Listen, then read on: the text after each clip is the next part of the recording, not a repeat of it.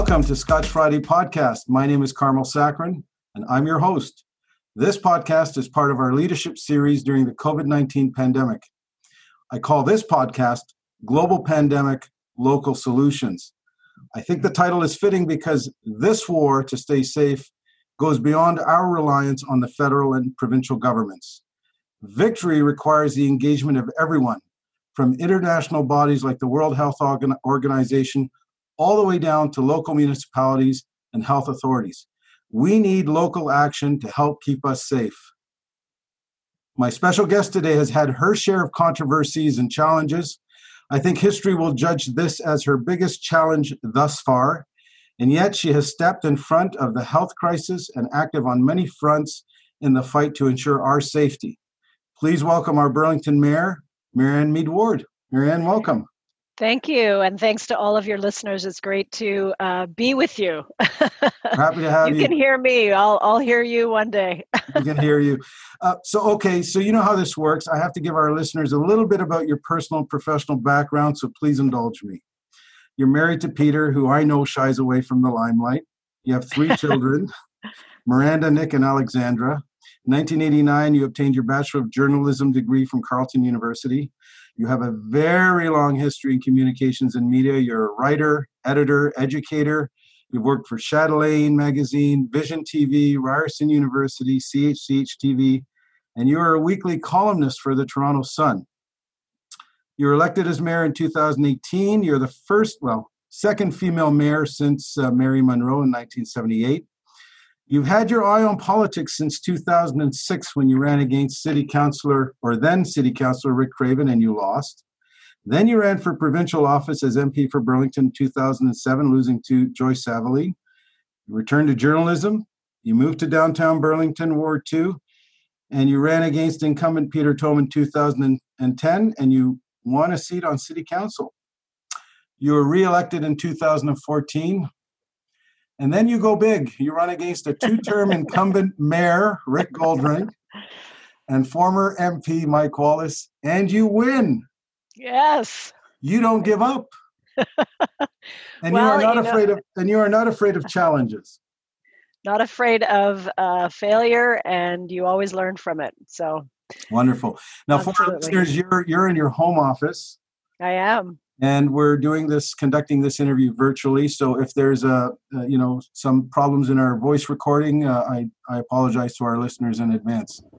So let's begin. No one really teaches you how to be mayor. There is no handbook. So how do you approach the office of mayor and your responsibilities? Where do you get your cues on being a good mayor? Oh, that's a great question. So there are some tips, if you will, some breadcrumbs in the Municipal Act. And the Municipal Act defines the mayor as the head of council and the CEO, the chief executive officer of the corporation. But beyond that, it doesn't define anything. So you have to figure out what it means to be the head of council and the CEO of the corporation. So you look where you might expect. Residents know that I am currently enrolled in a governance course through the Charter Directors College to talk about what it's like to be the chair of a board. Essentially, City Council functions much that way, and the role of the mayor is very similar to a chair. It is about ensuring voices get heard around the table. It's about making sure the right information comes forward for decision making.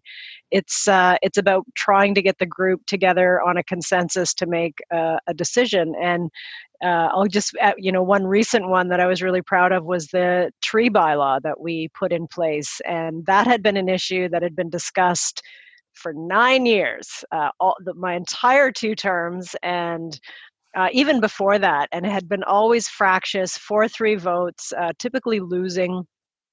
And finally, we worked really hard as a council with our community, with staff, to try and put something together to balance tree protection, but allowing people where necessary to remove trees and collect some money to plant more. Sorry, go ahead. Well, and that was a unanimous vote. Well, you're not, it's not foreign to you to sit around a boardroom table. You were a board member of the Board of Governors at Joe Brandt, and So Absolutely. you're very familiar with the process of consensus, discussion, consultation.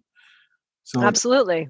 And the role of a mayor in municipal councils, it's very different than federal and provincial. You don't have a party whip to tell your fellow party members how to vote. I would never want that. I like the consensus approach, but you can't tell people how to vote, and you can't compel people how to vote. You can't kick them out of your party if you don't like what they're doing. You, for better and or worse, you're stuck with the council that the public gives you, which is great because it actually forces everybody. You're one voice around that table, but you're a powerful one. But it requires us to come to consensus. And for me, as a decision making model, I think that's the best one. And the most similar comparison, of course, is to a board. So, what do you think is your primary role during this period in our history? Keep people safe. That is job number one. And because the province sets sort of the broad brushstrokes. You have to close facilities till a certain date, but the municipality has to figure out, okay, but how do we still deliver the services the public expects us to? We still have people applying and receiving building permits. We still have our tree folks going out and making sure there's no public hazards. We have actually received very favorable pricing on some of our tenders for road work and road repair. We have to keep our city's infrastructure in good shape. We have to keep our people healthy and safe at the regional level. We're all regional councillors. The water still has to come on, garbage still has to be picked up. So there are essential services that our community needs, and we have to deliver those in a safe way for both our employees and staff.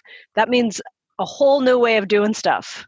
And that's doing it offline, doing it from the home office, using digital tools. So, I'm happy to say the city has adapted, but through it all, we have to find not only new ways of delivering those services, but job number one is keeping our community safe and interpreting how to do that, setting those policies. And, to date, Burlington, among all of our Halton municipalities, has the lowest infection rates. And I think that's because of some of the leadership, and it's not just me, you do this as part of a team of council and staff. But the public has been willing to do their share too, and that's really tough. To stay home and be isolated is really tough. We're going to discuss some specifics, but just before we go down that road, I want to ask you, and I've asked one other person that I interviewed, what do you think people perceive as good leadership? Compassionate, agile, willing to change when you get new information, empathy, and a good listener, right? I think the best leadership consults broadly, but not being afraid to make a decision and stand by it as well. And learn from your failures. I'm a silver lining person. I think that's a hallmark of good leadership. So in every situation, including this one, I look for the silver lining. I think there will be good changes to our world after this in terms of how to keep people safe, infection control that will help. Even if we solve COVID, we've still got lots of other infectious diseases, right? There's C. diff, there's SARS, there's the flu. We'll be better equipped to keep our community healthy and safe coming out of this. We've figured out new digital ways to do something. I think the workplace is going to be revolutionized in ways that are helpful, where people don't have that 2-hour commute every day to the office. We've figured out how to give people more time in their day through electronic Zoom meetings that we're all very quickly learning. So I believe, good leaders look for those opportunities while going through those difficult times. So make your decisions quickly, adjust as you need to, and always be kind and compassionate, because it's never easy. So I'm going to share a personal story with you. Last week, yes. Last week I mentioned to my 14-year-old daughter that I was going to interview you on the show. And to my complete surprise, she immediately responded assertively. She said, "She's awesome." Oh, and I said to her, and I turned to her, I was rather surprised. I said, "Well, how do you know her?" And she said, "Well, I follow her on Instagram." So So my daughter follows you on Instagram, and it appears that you've made quite an impression with her, my daughter Grace, and she will not like the fact that I mentioned this story to you. But I imagine you have made an impression on many other young women. How do you feel about that? That is a huge honor and a huge privilege. I say to them, and I had an International Women's Day meeting where I had young women from each of the schools come and meet me for lunch. And you mentioned my political history there, where I lost 2 elections before I won 3, and I said to them that I don't see those losses even as failures. They were learning experiences. It obviously wasn't my time yet. And that's fine. I used the time wisely for something else, but I knew it was right for me too. So sometimes failure is an indication that something's not right. Sometimes failure is an indication that it is right, but try again. And, any successful leader in any field, whether it's sports or politics or business or anything, will tell you that they failed more times than they succeeded on the path to succeeding. And so perseverance is key. And learning how to develop a thick skin, right? It's a hard balance to be empathetic and to allow yourself to feel the pain that your community feels, while also making those tough decisions that need to be made, and be resilient when you get that criticism, because it'll come. It does come always, and you won't make people happy. But if I can inspire one woman out there to go into elected office, I will be very pleased, because right now in Canada, less than 30% of elected officials at all levels are women, and less than 25% of mayors across this country are women. And women have a different way of doing things. We and we represent half the population. We need to be reflected in the decision-making process, and we're not. And so I always hope that when young women see that there's a woman mayor who, as you said, took on a 2-term incumbent and a former member of parliament and won in a campaign that was the dirtiest election campaign this city has ever seen, amplified by social media. It's possible. That success is possible. And I hope that my story gives them the hope they need to try big things, not be afraid of failure, go for their dreams, persevere. And I'd love to sit and have Grace in my office one day when we can do these things again. Well, look, there have been some observations commented to me in anticipation of this discussion, that Burlington has taken the lead among many municipalities to lead with this, to deal with the pandemic. And we'll discuss these points further in detail, but I want to quickly reference that we're one of the first cities in Ontario to call a state of emergency. Absolutely. You have the COVID-19 Task Force Committee. You've had 2 telephone town hall meetings. There's regular information and communications that you're putting out on social media and mainstream media. And in fact, you're challenging us, even though the province recently commented otherwise, that to keep within a 5-car procession for celebrations. So you seem to be a step ahead of this situation, and even challenging the province on how many cars should be in procession. But you are busy. You are simply busy. So I'm not going to ask you about your typical day, but is the business of City Council still being conducted? Absolutely. Yeah, we have a full slate of committee meetings next week. We were one of the first councils that got right back to business, so we haven't skipped a beat. Our last council committee meeting was March 12th. On March 13th, the province was shut down and the city was shut down.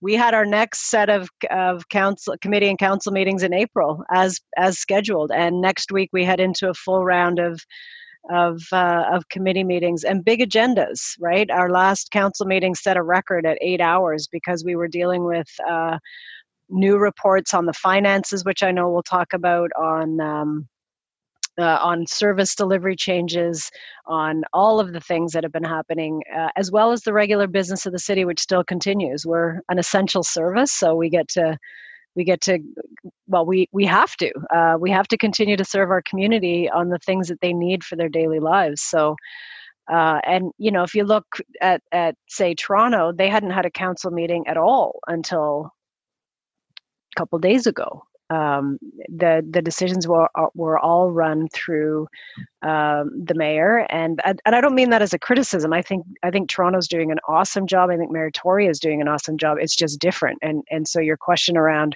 is the business of the city still going forward? Absolutely. And council is still meeting, committee is still meeting. And now, in addition to the regular business of the city items, we are dealing with COVID emergency items. And we lifted the 5-car restriction, by the way, because the province provided some clarity, which was great. And part of our task of decision making, it's not going to get any easier with the pressures to reopen. The province sort of sets the broad parameters. We have to interpret. We're going to have to keep interpreting, and we're not going to be afraid to do that. Right. Tell me about the town hall meetings. What inspired this idea? Well, a lot of it came from some of the council members where they said, there are people that I know in my ward, and it's different by wards.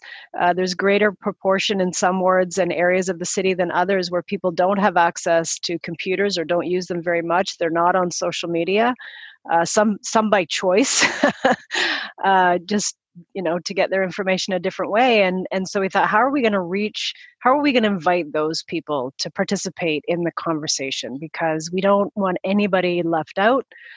And so the telephone town hall, pretty much everybody has a phone. And so we had over 4,000 people on both calls at one point in the call. The first call was an hour, and we went a little over that. We went an hour and 15, and the second we booked for 2 hours, and we took the full 2 hours. And that we could never have had a regular town hall with that many people. We don't have a venue big enough. And so what we were talking about earlier about silver linings, these are some of the things that we've learned through this that we need to keep doing. It's just a good idea. It allows people directly, in huge numbers, to hear directly from their mayor and the senior leadership at the city, to hear questions, answers to their questions, to ask questions in real time in a size and scale that just isn't possible outside of that venue. So we're going to keep doing that. We're already talking about another town hall and doing it regularly, whether that's every 2 weeks or once a month. We're not out of this pandemic for months and months. We know this. There's going to be implications that are with us for a very long time. So we need to keep using those creative ways to connect. I can imagine your office is extremely busy with constituent phone calls and inquiries. What seems to be the primary concern of the constituents and the messages and the communications that you're receiving? They're really twofold. One is folks who are concerned where they see social distancing rules not being followed, and they're very concerned about their health and others. So we get a lot of those calls. What can I do? Or if they are in a workplace as an employee or as a customer and they see practices that aren't being followed, they want to know where to report that and get some action, because that's their safety, that's everybody's safety. So we field a lot of those. And a lot of that we redirect to the Halton Police. There's a COVID hotline phone number, 905-825-4722. So if people are concerned about anything, call that line, and then that will get filtered to, first of all, the right municipality, but the right department. Ministry of Labor is receiving phone calls around unsafe practices. So if you're an employee that it feels concerned about what's happening, or you are a customer, you can do that. The other side is people, and this is something I appreciate so much about Burlington residents, they are really trying to do the right thing. And that's why I think our numbers are lower than other areas. It's why I think we are relatively healthy.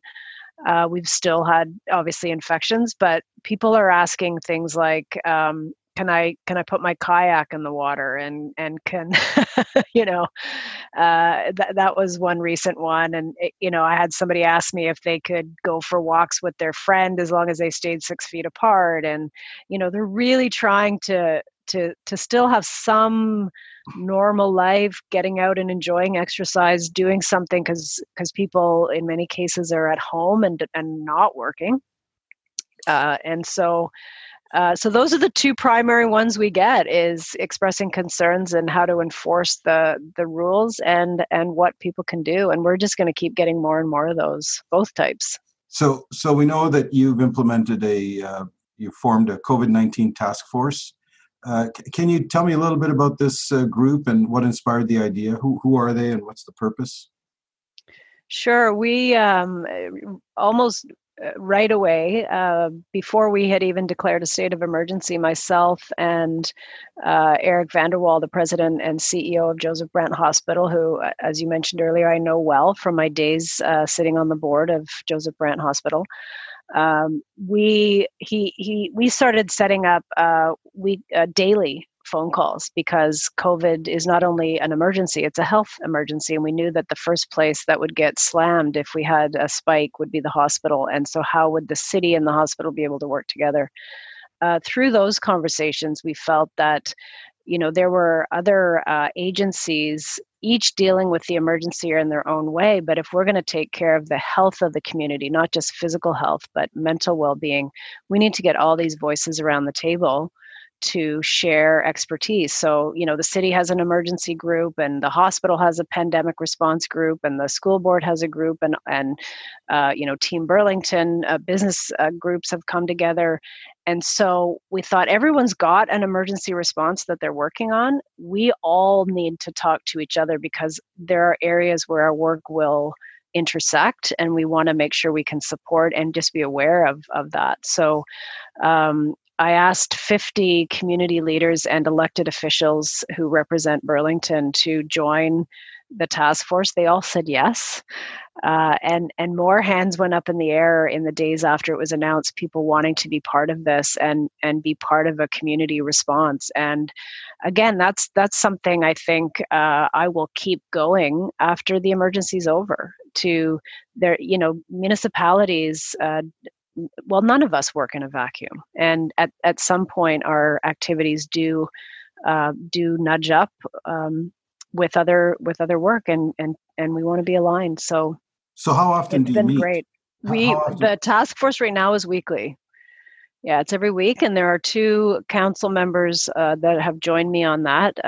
Councillor Lisa Kearns, who is the council appointee on the Joseph Brant Hospital Board, and Councillor Angelo Bentavenia, who has been a fundraiser for the hospital, as a local business person, and of course, also a counselor. So he wears many hats.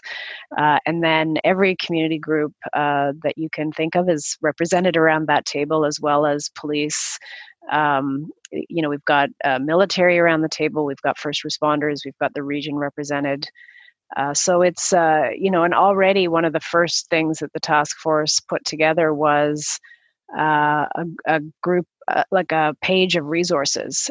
So if you need help, one-stop shop. If you have help to give, one-stop shop, and a whole bunch of resources. If you're an agency involved, here's where the grant money is. If you're a business, here's where the federal and provincial dollars are. So that came out of the task force, is we need to get the resources directly to people instead of them having to go in different places to find it. So I imagine you're getting direct reports regularly from local health officials. Can you tell me about that? How's that happening? Yeah, so Halton Region is obviously is where public health sits for us in a two-tier municipality, and they do daily updates. They have a page directly from their homepage, so halton.ca.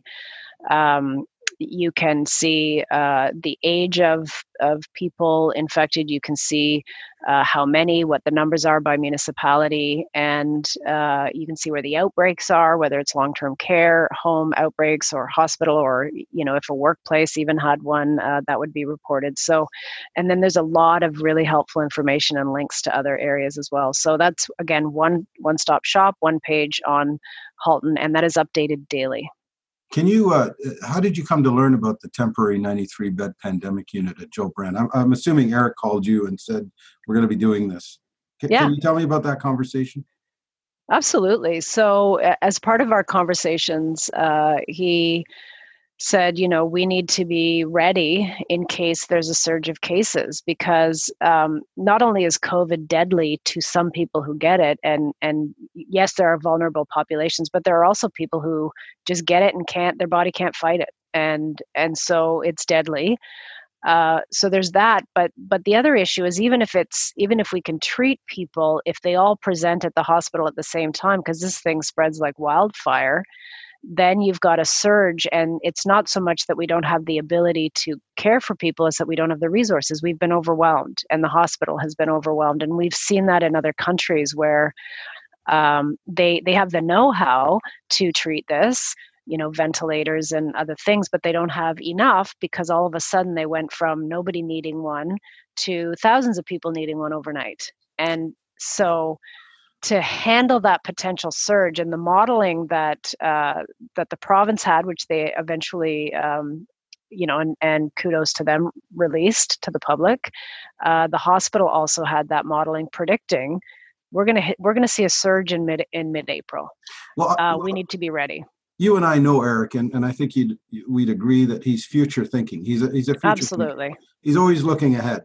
And to my knowledge, I think Joe Brant is the first hospital in Ontario, or maybe the only hospital that has created such a temporary pandemic unit. I don't know of any other hospital that has done. There isn't. Yeah, there isn't one. And so, dealing with a pandemic like this you're right. He'd be a great one for a podcast, by the way. I'm sure you've asked him, but is you look at the modeling and you say, okay, if nothing changes, if behavior doesn't change based on this disease, we're going to see this kind of spike in cases, and we only have this many beds. Therefore, we need to prepare. Then you start layering in all of the restrictive measures and the fact that people did immediately, especially in Burlington, start to social distance as soon as, for the most part. And so all of a sudden the trajectory, we did bend it. And so instead of the worst case scenario, those numbers with us, Marianne? Just quickly, can I you don't. share those? I could, but I don't have them off the top of my head. Okay, no worries. Yeah, it was just showing essentially that would be over 100% capacity, and as soon as you're there, then you're in trouble because you can't properly treat people if you don't have enough capacity. So. So the projection was by mid-April, we're going to hit this peak. In order to deal with that, we need to get a pandemic in place, obviously, before that. So you have to back up your decision-making in anticipation. Then the measures started working, and people were listening. And so the curve got flattened, but so the unit is still there. It has not been needed to be used because of a whole pile of other measures that they also took to release capacity in the hospital, not doing certain surgeries and so forth. They can now start talking about that. But the other thing that then came in on the side and kind of hit us all was the communal living, congregate living situation. So that's long-term care, that's group homes, that's domiciliary hostels, those kinds of homeless shelters where people are in close contact. And so now we have this pandemic response unit, if needed, to deal with some of those issues in those homes as well. So I'm just conscious of time, and I want to try and cover this very quickly. Communications with other levels of government, like the province and the federal government. What kind of communications are you currently having with those levels of government?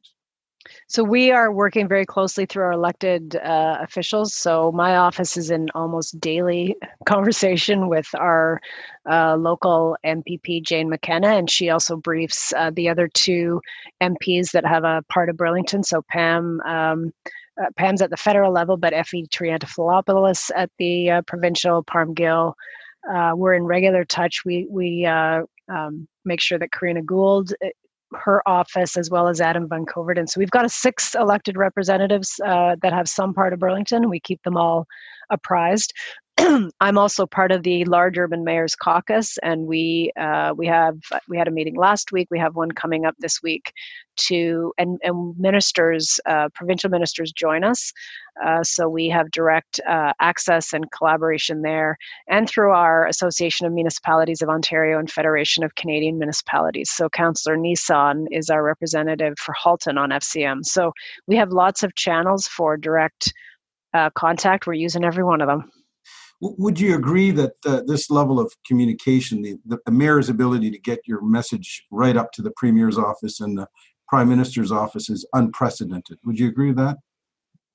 I don't have an experience before now, so right. I'm a mayor in a pandemic in my first year in office, so it's looking all good to me. I don't know what it was like before, but what I have seen, and I think what we've all seen, is the setting aside of partisanship. And so people setting aside party politics and saying, look, we're going to work together. It doesn't do the community any good to see different levels of government fighting in a pandemic. And so the collaboration that we've seen across party lines at those levels has been outstanding. And municipalities being a part of that conversation. And that's one of the things I hope is a learning that comes out and lasts longer than COVID, that we learn a better way of doing democracy where we're not divided by partisanship, we're united on serving our community, and certainly a stronger role and voice for municipalities. I think everyone has seen we're on the front lines and with limited tools. So we're now starting to hear conversation about reopening up our region. And I know that there's a Halton Mayor's Recovery Coordination Group. Yes. Can you tell me about that group and how this reopening might happen? So the 4 Halton mayors have come together to really coordinate our efforts to reopen and redesign our communities, because we know that we're not going back to business as usual after this, and we really shouldn't, because there's lots of good changes that I think can happen as a result of our learnings. So we want to make sure that we are sharing information with each other, and to the degree possible, making decisions that are the same. So, a great example would be, when the time comes to lift the declaration of emergency, we want to make sure we all do it at the same time and with the region. I think that's best for our community, so that there's a one Halton response message. It's not confusing, or this patchwork of there's still emergency over there but not there. We need the province obviously to go first. We can't lift anything if their provincial emergency orders are still in place.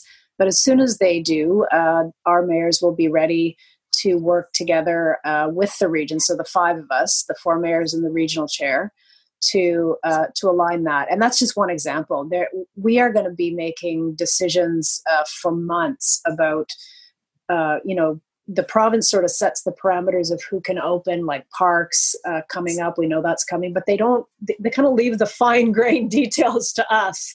So again, we want to make sure that we're, because our people go between municipalities. We want to make sure that there's consistent messaging. And I think that's better for the public because it's not confusing. They get one message, they get one, consistent set of suggestions around how to keep themselves safe. So that's what we're all about. And we meet every week, and it's great.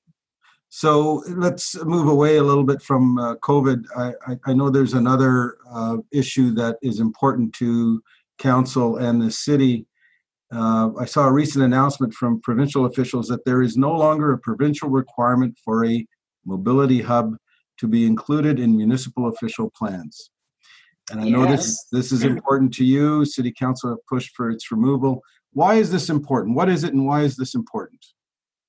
So the mobility hub and major transit station area designations were put by the province on downtown Burlington. And the MTSA specifically was used to justify overdevelopment downtown. We lost a significant Ontario Municipal Board case that allowed a 26-story building downtown because it was near our little bus terminal, which is a designated MTSA. And we put the interim control bylaw in place for a year to study the role and function, because in provincial policy, there was no distinction between our little bus terminal that has 300 people a day going through it and Pearson Airport, which is also an MTSA that has 1 million people a day. So, clearly the kind of development that is warranted around those MTSAs that have different volumes would be very different, but there was no distinction in provincial policy. So we also recognize that we want to direct growth to our GO stations, because the really, when you look at provincial policy and the study results of the study that we did, are that they should really be on higher order, frequent transit, interregional transit. That's your GO station. And we think the MTSAs should be there. We have one already at the Burlington GO. So it's about directing growth where it should be and where it belongs in terms of the most dense growth. So we said it really doesn't make sense to have an MTSA downtown with a little bus terminal. It makes a whole lot of sense at the GO stations, and we need your help because you designated it that way in the first place. We need you to fix it.